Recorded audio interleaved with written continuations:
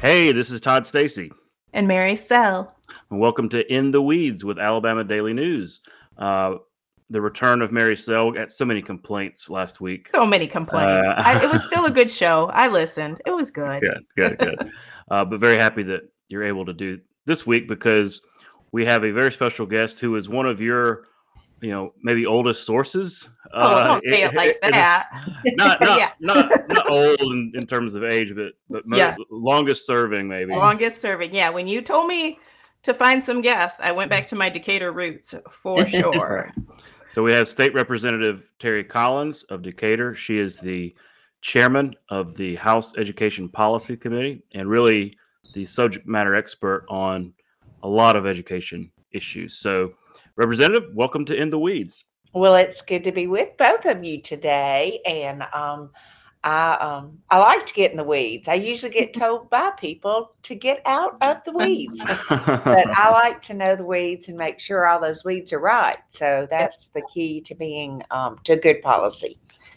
Yeah, so much of politics is 8-second sound bites, and small answers. And so we like this forum because you can actually answer the question. You get plenty of time to spend on whatever issue. And so most of the issues that you're involved in, particularly education, are very weedy, very intricate and complicated. So thanks for coming on.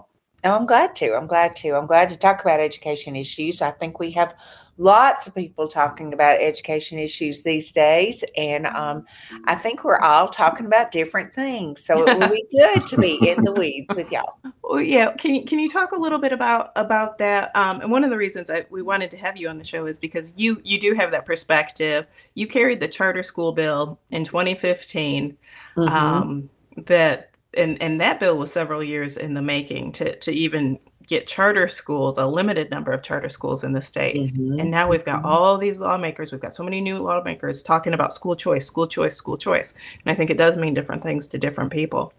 But I think so too. I know as I've been interviewed, especially a week or so ago in School Choice Week, I would remind people we have school choice in Alabama. We need to grow it. We need to fund it better. But we have some things already on the books through the charter schools, public charter schools, and then through Accountability Act, which has, scholarship money going to low income families to give them more choices. And these bills have a lot of accountability in them. They have, we get reports back, we see how they're doing. And as far as I can tell on every single one, they're moving children and student success forward. Some of them are not maybe going as fast as we wish they were, but they're all ahead of their local peers. And that is a good sign. And that's what parents want.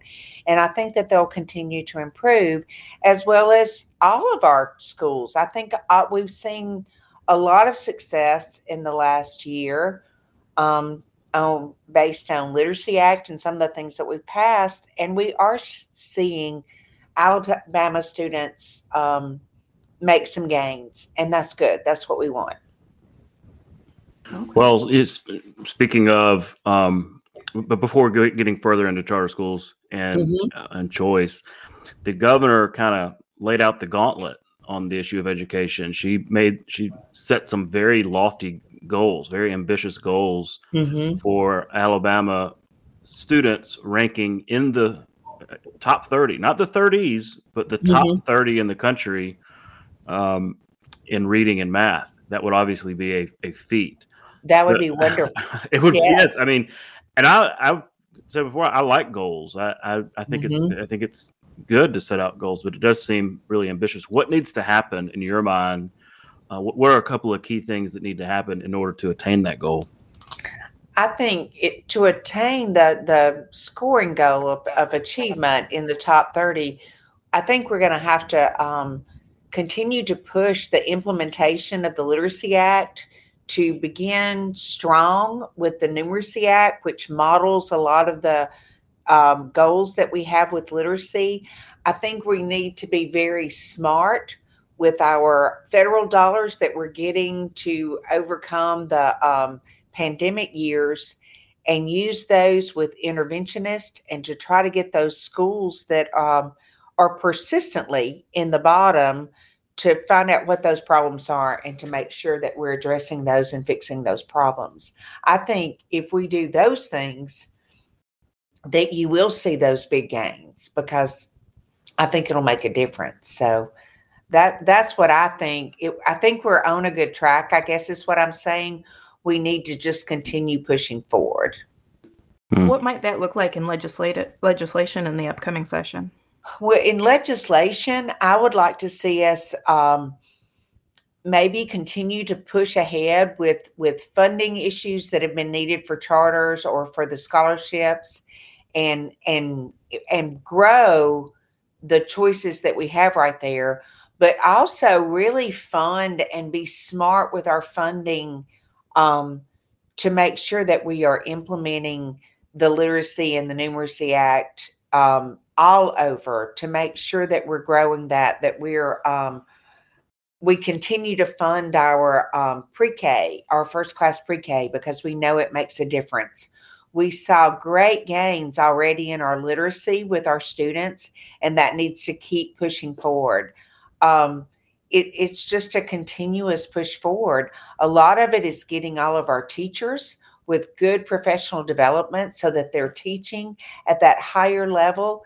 And I was with a large group of our universities that have colleges of education last week, and getting them to use that high quality professional development even in their undergraduate programs, so that when they come out, students are already ready to teach reading and to teach math in powerful ways.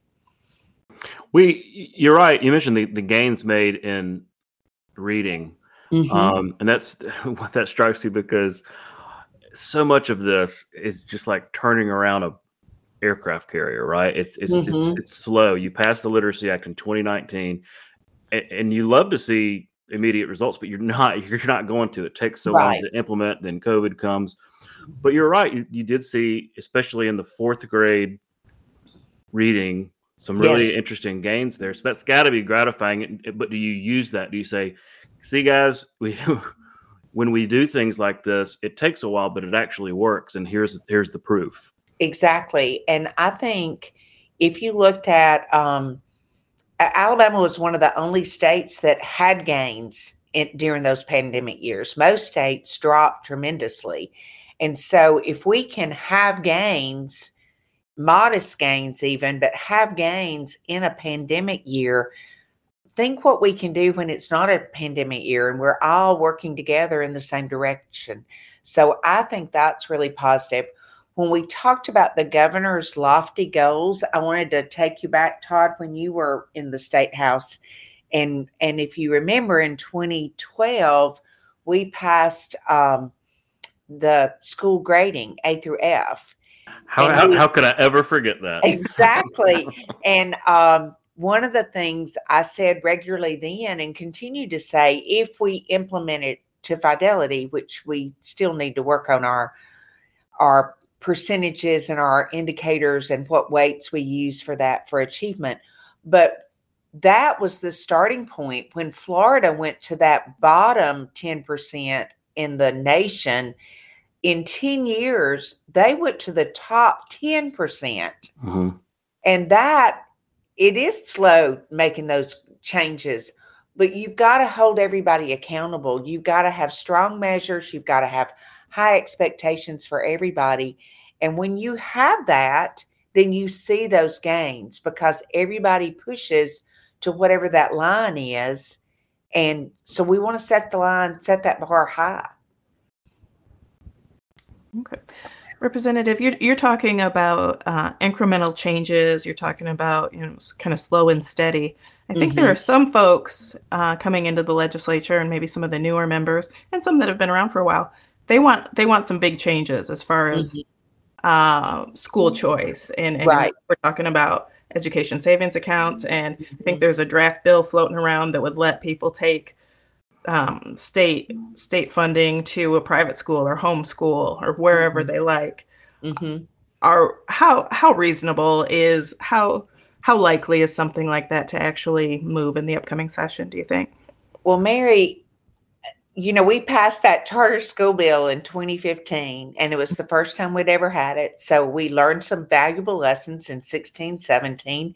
And if you remember, almost every year since then, I've tried to make some of those needed changes to the legislation. And some of your Republican colleagues have not helped you. Crashed and burned on the House floor. So, and sometimes I'll think I've got the votes and then it'll change right after lunch. I don't know. It's just been interesting to watch. So with these new people coming in, I'm hearing those same things you are. I guess I've been disappointed because people knowing I am an advocate for school choice. I'm also very much an advocate, though, for accountability and doing things the right way.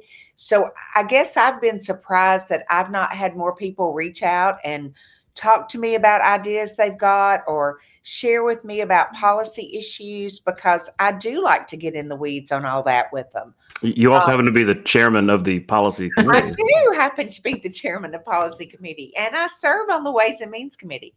So I've not been hearing a lot of these. I've heard, just like y'all have, that they're out there, but I've not seen any pieces of it. I will let you know on the charter legislation. I actually had an excellent meeting. Was that this week? It may have been this week, with several of the charter commissioners, because they also recognize some of the same things. I literally sent them a list of the changes we were trying to make all the way back to 2017, just to get their input and to work with them on that. And so I am hopeful that we can actually make some of those changes in that legislation. We made some small changes in the Accountability Act, but some of the things I would like to see us do even in that is that both the Accountability Act, which is the one that uses tax credits for scholarships for low-income children, and then the charter school is public schools, but we've really not ever funded them, especially with local money at all. And they should at least have equal funding for the local students that are attending that local public school.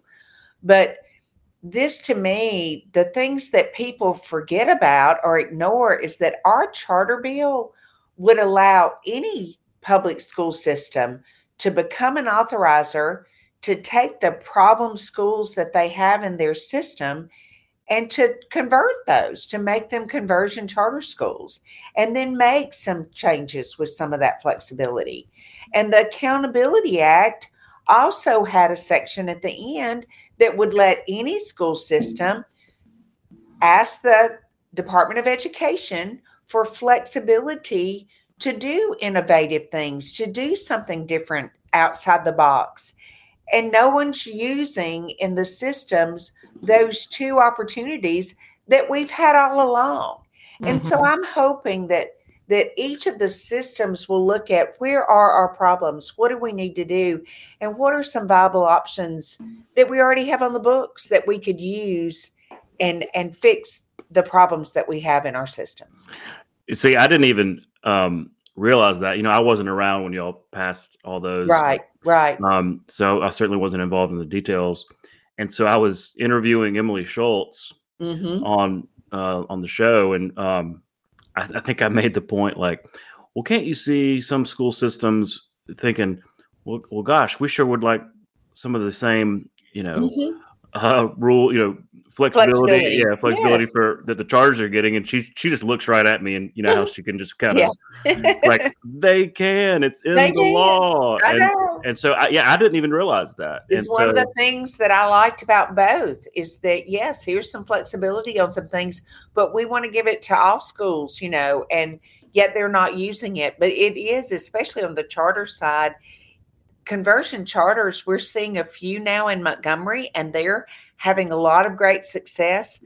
I have always felt like if we would have a few, innovative superintendents that would reach out and decide to do that, and school boards, that it would snowball, that everybody would then want to take advantage of that. So maybe this will be the year to do it. I don't know. There's a lot of people excited about what's happening at that conversion charter feeder system. I mean, It's significant. I've not been there, but we've done some reporting on it, and it looks really interesting. So, and to me, I think that's a lot easier to swallow in terms of for many districts, and maybe especially urban districts. Like, this isn't a new school coming in. This is an existing school. New accountability, new leadership, and all that. But they don't see it as competition. Right. Real quick, I wanted to wait. Let's go back to the charter school just real quick. Okay. So are you going to bring back, Representative? Will you bring back the local funding charter bill? Yeah, I'll bring back the one that we had back in 2017 that did all the changes, that made all the different things. I believe I heard this morning as I was following along on the state school board that once again they've asked to be taken out of the appointing process and make it just like all other commissions and boards where those that make all those appointments are the ones that are making the appointments. I think the local funding is critical. I mean, I don't think we're going to get some of those national charter companies that are having success all over to come in until we're funding schools appropriately, at least fairly. Like the KIPS of the world. Yes, the KIPS or the different rocket ship or just any of those nationally, those ones that have data that show their system works. And most of them continue to operate with less money than a normal regular public school, but there's less money and then there's drastically less money. And that's the part that we have not been able to get over the hurdle. Well, if you're bringing a bill, you're going to have to count some votes. And that's been, as you mentioned, sort of interesting over the years when it comes to choice, charters, and just really anything on education. Yeah, it seems to be a real fluid vote. Well, so part of that this year is you've got a lot of new members. And I've watched this situation over the years, since I've been back and covering the legislature, and groups like the superintendents have a lot of influence because they will go to a member, a lawmaker, and it's their local superintendent, the guy or woman that runs the local system is telling them, well, I don't like this legislation. It's going to harm me. Right. So they're perceived as like, oh, well, this is the expert. This is the person that I need to listen to. And certainly that's true to some extent. So it just kind of gives them a huge advantage. But eventually lawmakers get enough experience to understand, well, no, I'm actually, this is my job to govern the past policy. Exactly.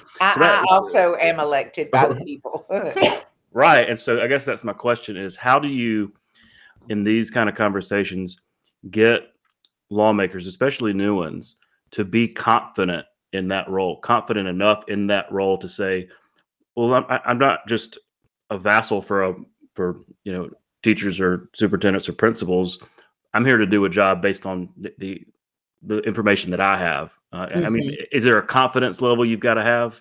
Well, I think there is. And I think there's an understanding. I mean, in the years over the last, quadrennium for sure. And even before that a little bit, when you're talking about needed changes in the charter legislation, I wouldn't even say half. I would say the majority of the people think I'm talking about the scholarships.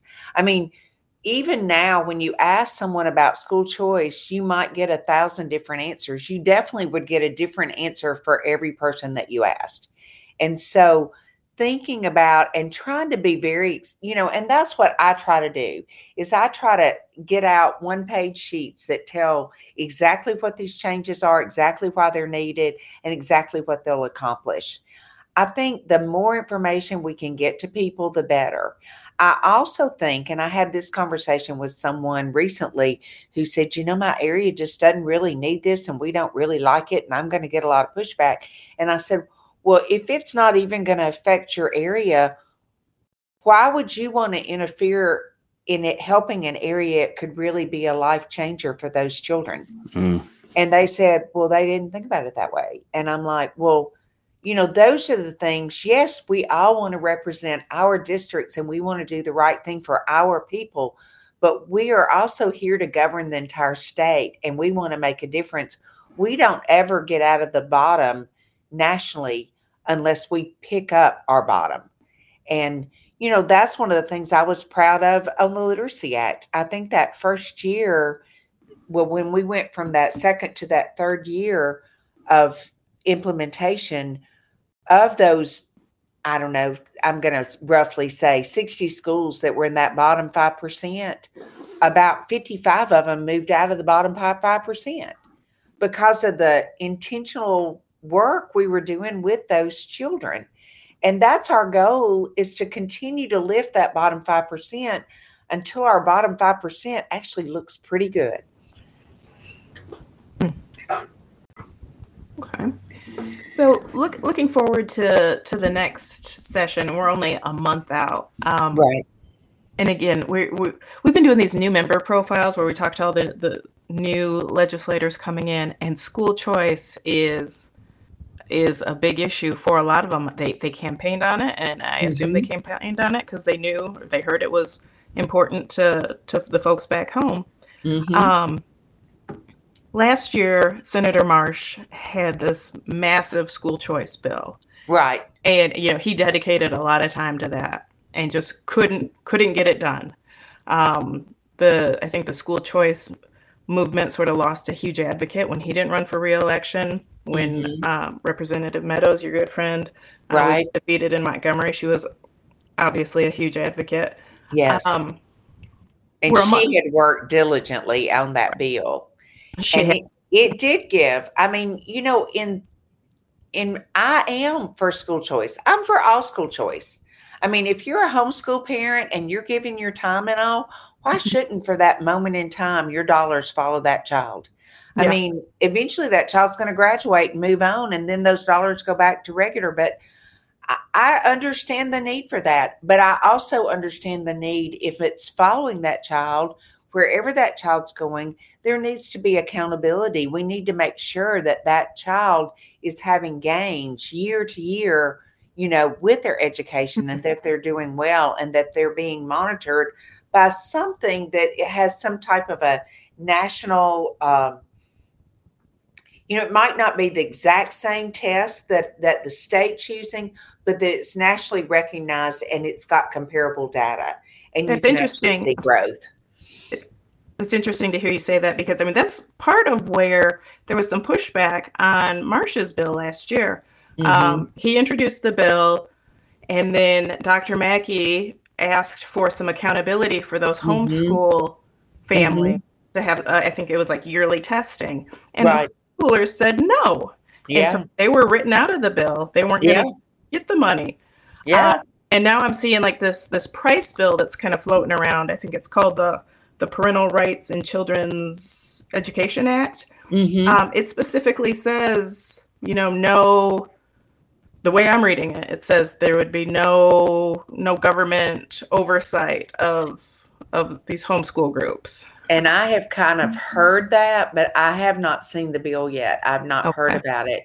But would that be an issue for you? We're also responsible for taxpayers' money, and making sure that the money is helping us achieve student gains, to me, is part of our accountability that we're responsible for. Yeah, I was talking with Ryan Cantrell of the American Federation for Children. They're obviously a big school choice, and they push bills like this in other states with some success, like Arizona, Florida, and Iowa. And he was saying that, I think it was in Iowa's case, they may have started with only only disadvantaged students or underperforming schools or whatever. Because the concern I keep hearing about plans like this, education savings accounts, using the taxpayer money to taking a portion of your tax money to go across the street, is that it's so if you enacted it tomorrow, then the many thousands of parents who currently have their child in a private school would basically just get a tax break. And hey, that's nice for them, but is it actually encouraging education gains? The goal, to get students in disadvantaged schools into better schools. And so I thought that was interesting. He's going to be on Education Spotlight tonight, But is that part of this conversation? It's like, yeah, you say school choice, but if you don't actually get students out of bad situations, what have we accomplished? Right. And if we don't know that everything we're doing is moving student success forward, that's what I always want to say. I looked at the last of the Del Marsh and Charlotte Meadows legislation last year, just seeing how it's working. At that point, like Mary said, the homeschool was out. They had asked to be out. Some of them wanted back in. No one agrees on this issue either. But I think they had finally reached around, if I remember correctly, they were using that 500% of poverty, because that would get all the way through middle class. So if those that truly might not have choice, it would give them more choice. But there were accountability measures built into that. Yeah. So I'll be anxious to see the different things and see what it looks like.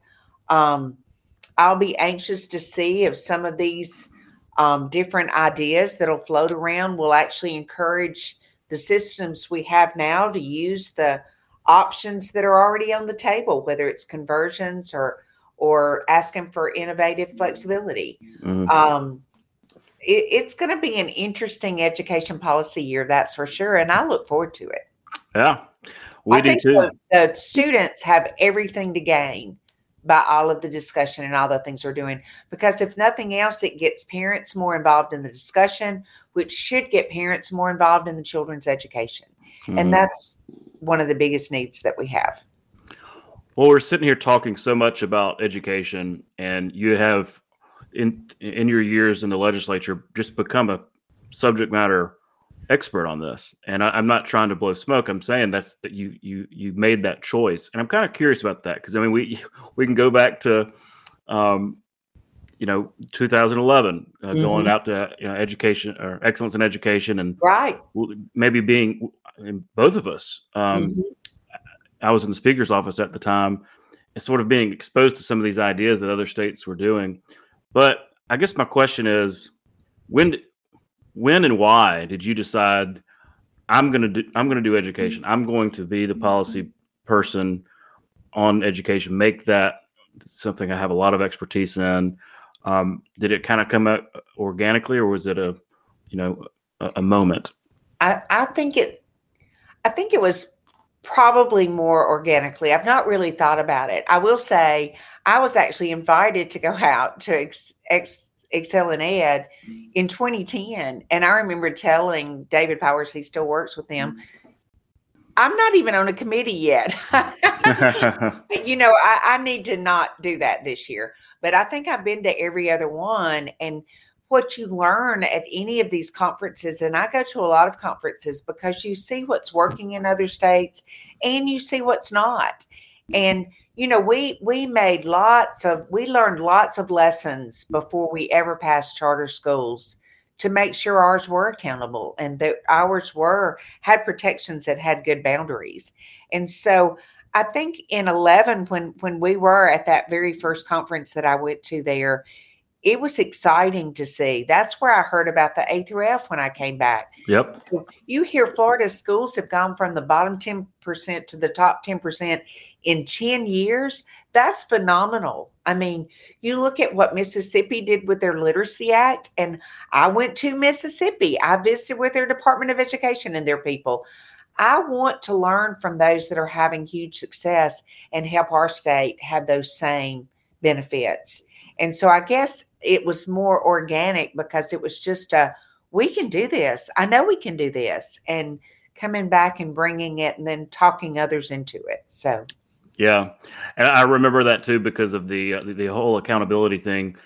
What they said was, look, it sounds so simple. A through F grades, how are schools being, just rated? And it's just kind of a no-brainer. I mean, it's a little more complicated than that, but yeah. But when you give parents that basic information, mm-hmm. that it's been a little more complicated than that, hasn't it? Yeah. It has been, yes. But that was the premise. If parents are empowered with information, mm-hmm. true information about their school, then maybe they'll be more engaged in getting, trying to improve it. Right. But when you looked at what Florida did too, first of all, they weighted growth and achievement higher than anything else. And they lifted what it took to get an A or a B or a C. I think in that first 10 years, they lifted it 4 times. And so we've not lifted ours at all. So we really do need to work on that. And I have encouraged the state board. I've truly tried to work with the state board more often and in a better way. And that is all within their ability to lift percentages, to weight college and career ready, to weight achievement and growth. And then to, once we're doing well, lift that bar and let's do even better. And continuing to lift what it takes to get the A, the B, the C. And that's how we improve. That's how they improved. I've seen it work. That's how we'll improve. Interesting. I think acknowledging where you are, to me, that was the value I saw the very first year, 6 years after I passed the bill. The very first year we actually had grades. But what I saw all over the state was people acknowledge, yes, this is showing that we need to work on this, and this is what we're going to do to work on that. And then being proud of the things that they were good at. And that is good. But seeing where you are and acknowledging, here is where we're struggling. How are we going to improve it? That's the starting point to get better. Well, Mary, should we switch to wine? Well, let me ask. Yes, we should. Figuratively. Let me ask one more education question. The surplus. There, you not only are you on the education policy, but you're also on the budget committee. Y'all are looking at a significant surplus, and I know there've been talks about various rebates. What would you like to see? How are you hoping to see some of that money used? I would like to see some of that money continue to support the things that we know and we have data and we've seen are making a difference. We know that our quality after school care is lifting students that are behind. We know that. So I think we need to invest in that. We know summer programming, quality programs for students to catch back up. We've seen it work with literacy. I know with numeracy, it's going to make a difference. We know having an additional auxiliary teacher in a classroom can make a huge difference on student learning. And we need to grow those things and fund those things that we know are making a difference. Some of those will require sustainable funding, and that's going to be where the challenge is with all this additional money. It won't be here forever. And so we need to truly use it as an investment. What can we do right now that makes a difference? If we know that early learning and having children prepared, then what do we need to do for pre-K? What do we need to do to lift childcare so that the children that are using childcare have quality programs and are even though it's play and it's fun and it's exactly where we want them, but we're stretching those little minds and we're continue to fund and provide quality childcare so parents can go back to work, and we know that our children are safe and we know that our children are learning just as if we were with them. And so to me, those are the things I would like to see us look at. What's truly making a difference, and let's fund those things to help improve our student success. That's great. Can we do some of that and have tax cuts? I don't think, I know everybody wants to say a tax cut, and I know this will not be popular, but this money's not going to be here. And let me tell my perspective on that, if I may. When I was elected in 2010, my first budget I worked on in that Ways and Means Committee literally had $1 billion with a B less money to appropriate that year than we had the year before, than we appropriated the year before. Yeah. We had an 18% proration, which we've not had proration in this last decade. So people seem to forget about that, but it used to be a real thing. And we owed back $500 million to the Rainy Trust Fund in 4 years. So spending all your money in the year you get it, and then setting it up to not be successful in the future, I would really like to see Alabama set ourselves up to be successful in the future. If we have a little extra money, let's invest it in things that we know make a difference for our people and use it wisely for them. I mean, if we literally send everybody a little handful of money, that doesn't invest it back in our state. And I want to see our state continue to improve. Yeah, that's going to be interesting to watch, because you're listening to you talk. It's like, okay, yeah, they're talking about checks $200 to $400, $500 maybe. Yeah. Which is, hey, that's nice money, but it's not. You know. And I'll say, of all the money, when we've done the retirement bonuses, that I get half my retirees say, what a waste. I can't believe you'd even do that for just this amount of money. And then there are some that are very appreciative. So but it's not all, it's half and half. And I just like to see us use our money wisely. And we've got so many infrastructure needs that would be wise to use and would give us a tremendous return on that investment for years and years to come. That's what I'd like to see us look at. Interesting. It's going to be and I assume that we'll see that legislation any sort of pretty early in the session. I think that's going to be. And we may. And that's the thing too, is that we're just now. We're really not there. Sometimes you've got. Almost you can pre-file bills from the time we end until we start. And so this year is different. The first year of the quadrennium, we just now can start to pre-file legislation. So we've not seen as much yet, but it will be interesting to see. And we've not been together. We have so many new people. It's hard to know what people are going to feel strongly about or what people are going to want to do until we actually get together. We're in a room. We're seeing how committee discussions are going. And so we'll learn a lot that first month of session. Absolutely. Well, what else? We were eager to ask if you were joking about wine. Yeah. Well, I mentioned wine earlier when we were texting because even though you didn't sponsor the legislation that allows folks to just, get a bottle of wine delivered at home from, Instacart or whatnot. I do think you deserve a little credit. Well, I did sponsor the direct delivery. That was mine. Right. But you did a lot of work years ago on those wine bills, just the direct delivery wine bills. Yes. That made the passage of these other bills, I think, a little bit easier. But yeah, I thought of you on.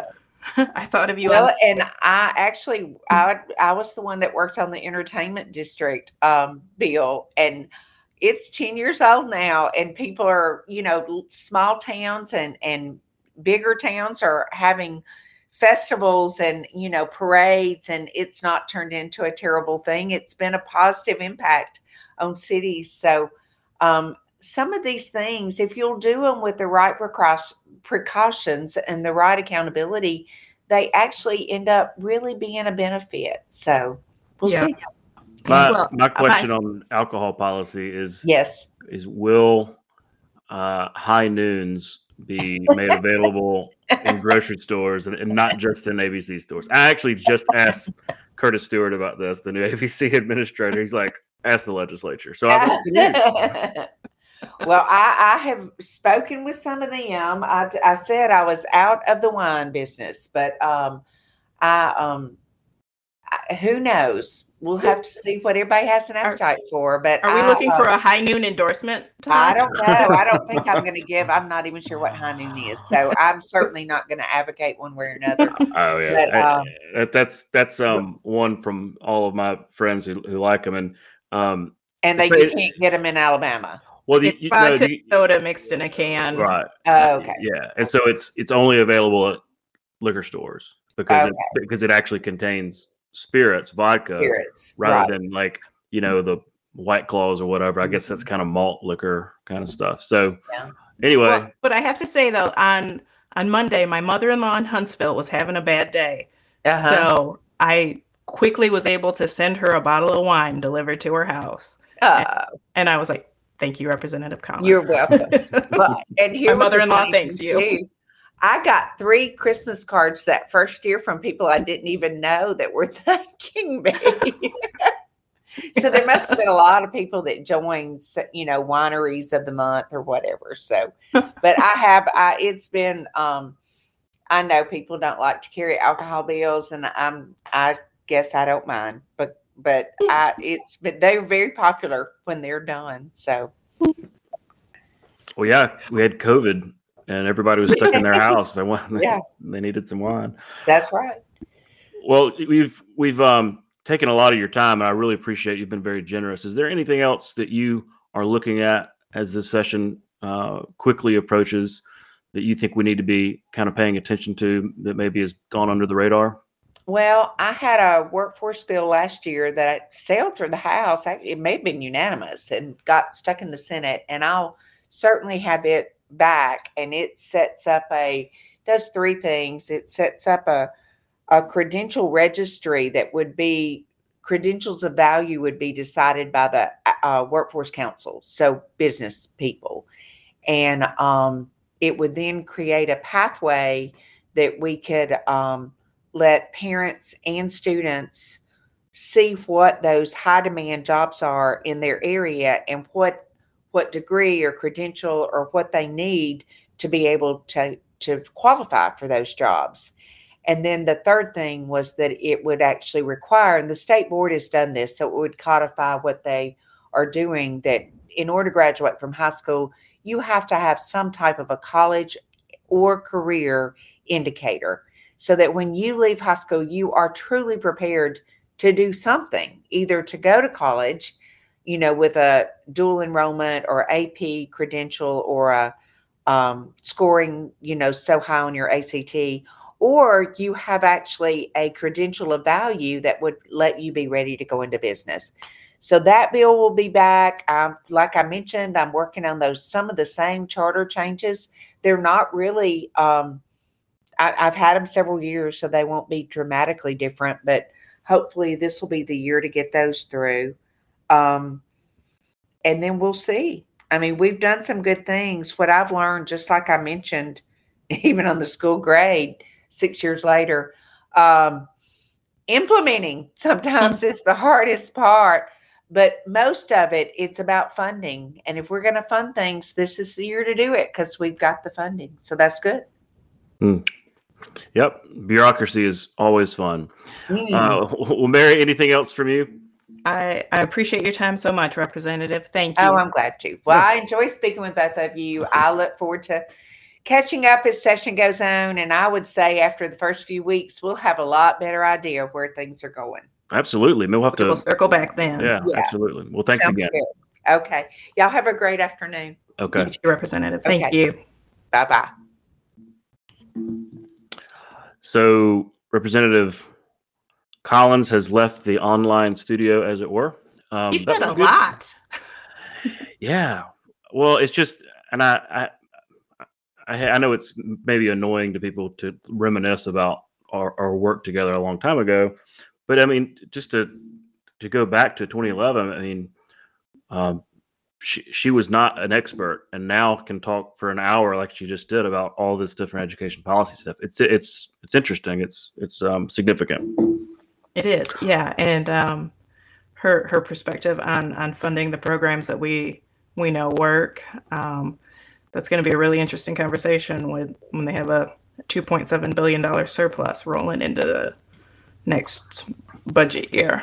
Yeah, and one thing I'm curious about and how this kind of plays out is you've got people on the right, Republicans call them, groups, voters, whatever, conservatives who are pushing for 2 things: school choice and tax cuts or tax rebates. Mm-hmm. So they're going to be pretty loud, right? They're going to be pretty loud pushing, we want this tax rebate, we want the school choice bill. Well, what ends up actually passing may look a lot different than what is introduced. And I'm curious how that influence sort of works, because take on the school choice part.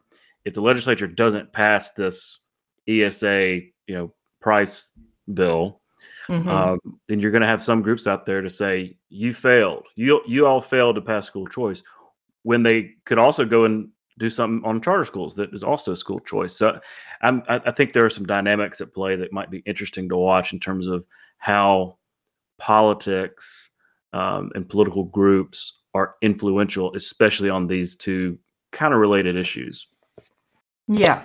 I'm really just not sure yet how to read what might be presented or what really has a chance. And I just keep thinking about Senator Marsh, and if he wasn't successful last year, what it would take to be significant with a really big bill that some of these folks want.